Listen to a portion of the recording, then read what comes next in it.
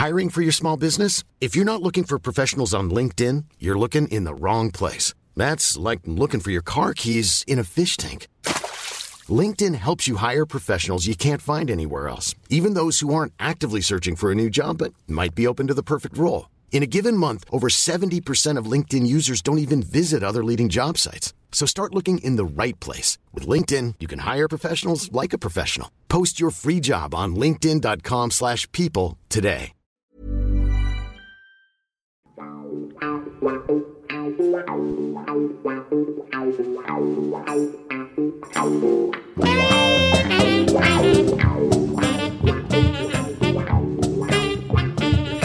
All right, mate. How you doing, Al? Welcome all to My Life, Pain and Glory with the Governor, Alan Hudson, as we bring to life the daily writings of one of the greatest football players that the world has ever seen, Mr. Alan Hudson. Real stars are rare, aren't they? Well, they are. They're going to be even rarer over the next few weeks. But yeah, they are. They are. We're getting. You know, it's so great that they put that show on Diego Maradona the other day to remind us, you know, what the game was like. You know, and the incredible amount of talent that he had, and the kind of passion that was in the game at that time. And we don't seem to have that now. No, but the people that watch the game as well, you know, seem to be of a certain type. The amount of people that attach themselves to the game of football to make themselves seem more important than what they actually are. And you've had one or two situations there at Chelsea at Stamford Bridge where, you know, a comedian was giving it a little bit large, wasn't he? And an antiques dealer as well. Well, he's. I mean, you better rephrase that, because I don't think he's. An unfunny comedian. I don't find him as particularly funny whatsoever. I don't think he's funny on television. I don't think he's funny in real life. Yes. You know, the game revolves around. You know, if you look at football, I look forward to a day at Stamford Bridge one day, and I was with my wife not long, and you know, it was nice. It was a pleasant summer's day, and our Chelsea team were invited. So I love seeing my old players from 1970, the Marvin Hintons and the John Dempseys and Tommy Baldwins. I love them people. Johnny Boyle, I love them. I call them my unsung heroes, and they will never get the credit. And they're all there this day, and we're all there, and so it's a real fun day. And you know, it's a couple of them are still Chelsea supporters, but obviously not me. But I loved the day out, and I was sitting there. My wife was sitting next to me, looked $1 million, and I thought that's good, because she can enjoy a nice day out, see what we like about the game. This is why we come, and. But sitting behind me, Don Howe and George Graham couldn't be no more successful than them two at Arsenal. George has won the double as a player and as a manager, and I knew him as a kid at Chelsea and still know him very well.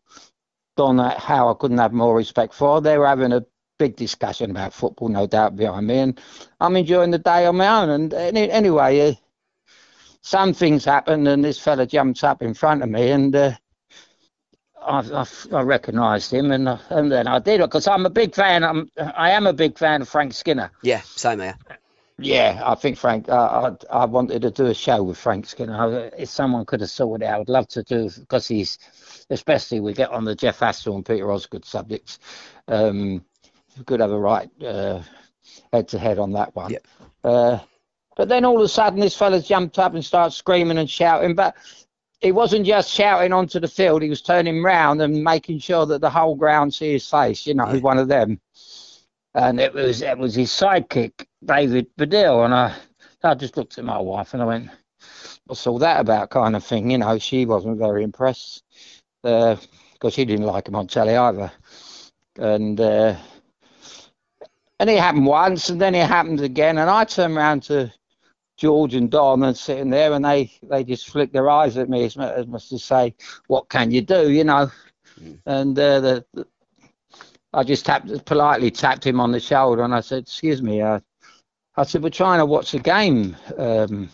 We can't all be jumping up and down, and I've got a lady with me. We're trying to watch the game, mate." And he said, "Show a bit of passion." I said, "You show a bit of passion in your seat, and keep your ass on your seat. Otherwise, next time you get up," I said, "You're not far from the front. You'll go over the front." Because I could easily fall, jump up and fall and knock you, and you're over the top. It was just so rude, It was all about him going to football and being seen at the football ground, which really leaves a really bad taste in people's mouth. I don't know if he understands, because he's supposed to be been to college and be very bright and this. I've heard him talk on television. He talks as if he should have been a politician. No, that all that stuff don't wash with me, mate. I just don't like it. You're going to watch a football match, sit down and watch it and all that. I mean, if that was my kid done it, I would tell him off. It's not even children do that. And I suppose if you do want to go and make a bit of a song and a dance at a game of football, why don't you go and sit in the shed with the regular like Chelsea fans that do want to make a song and a dance and literally do sing and dance while they're watching Chelsea. But in them streets there, it's different, isn't it?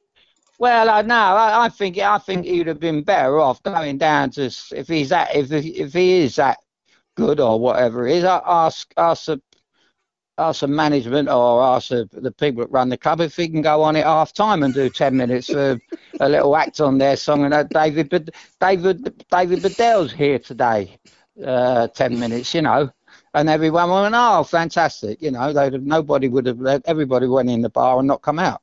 So it was no, they go for all the wrong reasons, and then someone showed me a magazine or program a few weeks later and said that he badmouthed me, saying, I suppose it was along the lines, he's probably a bitter ex-footballer, something like that. But I wasn't bitter at all. I just don't appreciate people like him. That line is often brung out, isn't it?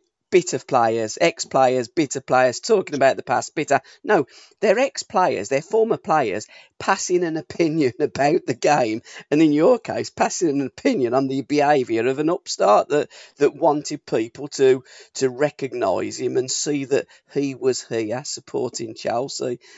McShane, he was another one, Morning Lovejoy, he caused a bit of a stir as well, didn't he? Yeah, he wanted to turn heads, it was...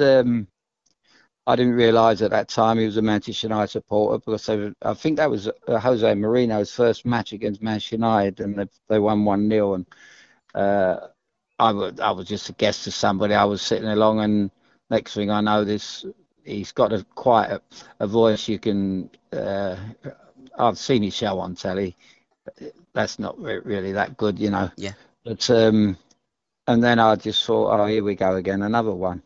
It's they do actually go to be seen and they start talking out loud about football as if they're football people. They're not. They're actors, and they should leave their acting, on the film set or wherever. Because they don't impress anyone. That's what gets me. They just make mugs of themselves, and it don't wash. It don't wash. It's I've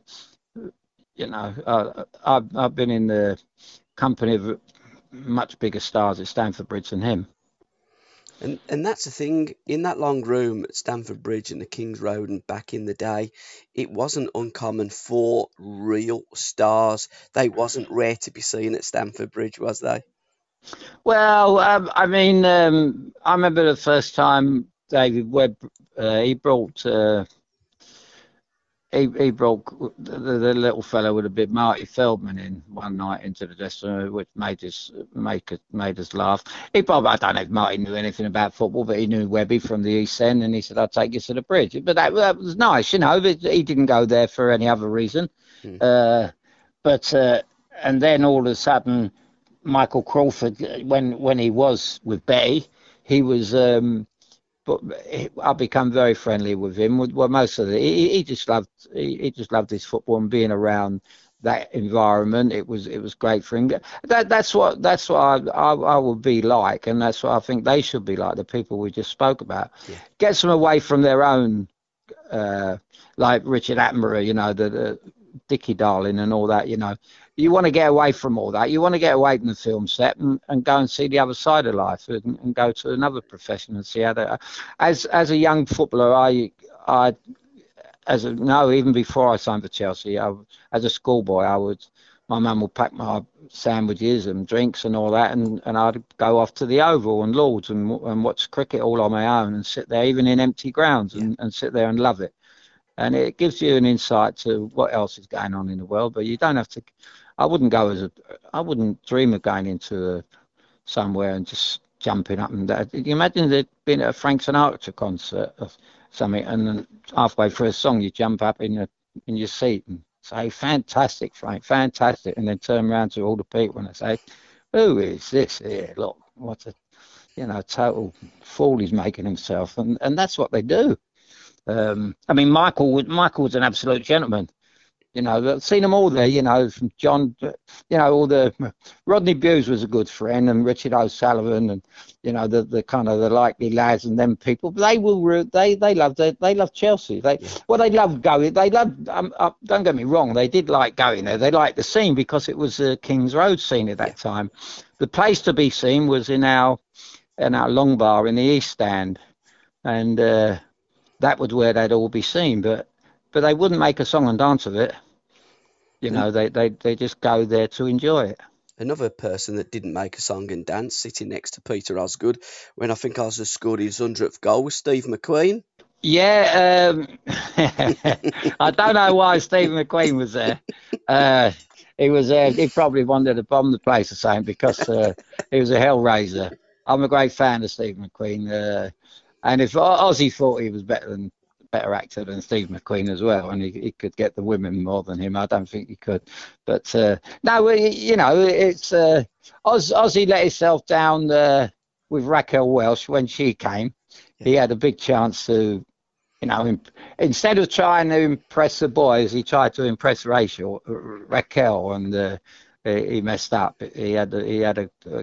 I said to him afterwards, I said, "What a fool you made of yourself there." He said, "Well, what did I do wrong?" I said, "Well, you showed you were from Windsor and not from Chelsea. I said, "You even blushed, Oz. What's all that about?" I said, "You don't usually blush when you're on aeroplanes with all these stewardesses, So, but that was all good, clean fun. Yeah. And there was. Until Bedell, I've seen many. I walked out one night and I'll never forget. The ground was empty, and I knew I'd met him a couple of times. But Seb Coe was there, and I walked out, and he was walking on one side of the tunnel, and I was walking outside the ground, and we looked over. I actually met him. Well, I told you about Danny Gillan, Phil Collins' man, and I met him in his club one day. And first time I met him, I come back from Seattle, and he's a nice man, And he was walking through, but, just didn't really take any notice of what was going on around him. And he just turned around to me and he just looked over and he went, "They don't make them like you anymore." And I said, "No, and they don't make them like you, mate." So I was in good company there. So, but when you see people like that in the ground and they've enjoyed, they're exactly what I just said. They go there to get a different outlook on different things. He was one of the greatest athletes in the world, and just he's a big Chelsea supporter, but he doesn't go there to be seen. And another one that didn't go there to be seen was your mate Danny taking Phil Collins, because a great story, and a great story to finish on with the greatest English footballer probably that we've ever known, Bobby Moore. Well, yeah, I mean. It was a wonderful surprise. I've walked into two kind of backstage events when once it was in Victoria, and I went in. I was a big fan of. Well, I still am a big fan of Jack Jones, and I went to see him at the Victoria Odeon, and I walked backstage and seeing Jack with Bobby Moore, and he was very impressed with Bobby, and the next time. I walked backstage through Danny, just had the backstage passes, and we walked up, and it was near the thing where they put the champagne, where the champagne runs down the, and I wish if I'd have had a camera, it would have been the most wonderful photograph, because Phil Collins was looking up at Bobby but Bobby weren't much taller, but it was almost like a little kid, really in awe of Bobby. And Phil Collins, one of the greatest entertainers of all time, and he'd just been on stage and done another marvelous show. But I said to my pal, I said, don't go in there yet, just stand back and watch, him look at Bobby, and it was quite wonderful.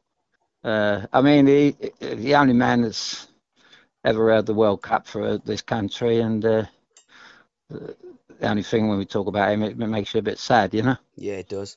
But he wasn't allowed in Stamford Bridge when Danny took him, was he? Because basically let him in. No, I got thrown out. I've been thrown out of Old Trafford by Sir Alex, but at least I got inside the. Phil was in the ground when it happened. Danny tried to get him into one of the the bars this particular night, because Phil had been hard at work all day. I wouldn't think Ken Bates has got any of Phil's music at home.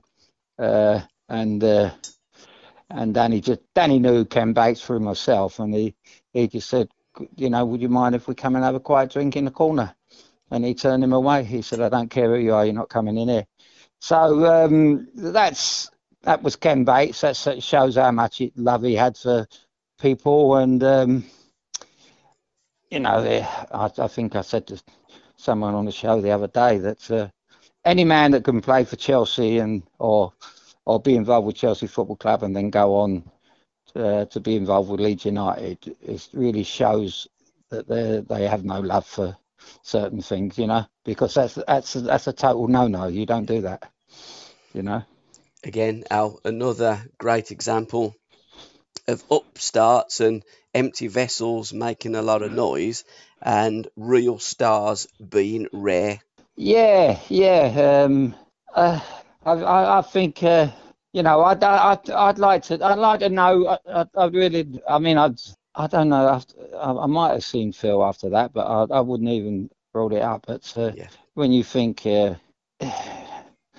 would love to Phil Collins to come in, and Phil Collins was the kind of man that would come in and put on a show in your stadium and give it to all the local kids or something, or to build a football academy or something like that. He was that kind of chap, Yeah.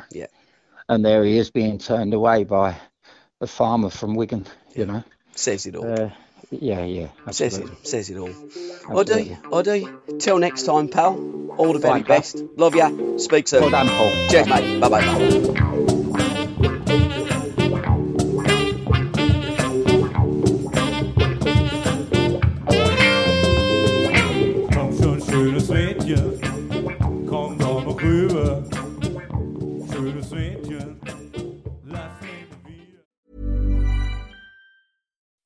When you make decisions for your company, you look for the no-brainers. If you have a lot of mailing to do, Stamps.com is the ultimate no-brainer. Use the Stamps.com mobile app to mail everything you need to keep your business running with up to 89% off USPS and UPS. Make the same no-brainer decision as over 1 million other businesses with Stamps.com. Use code PROGRAM for a special offer. That's Stamps.com, code PROGRAM.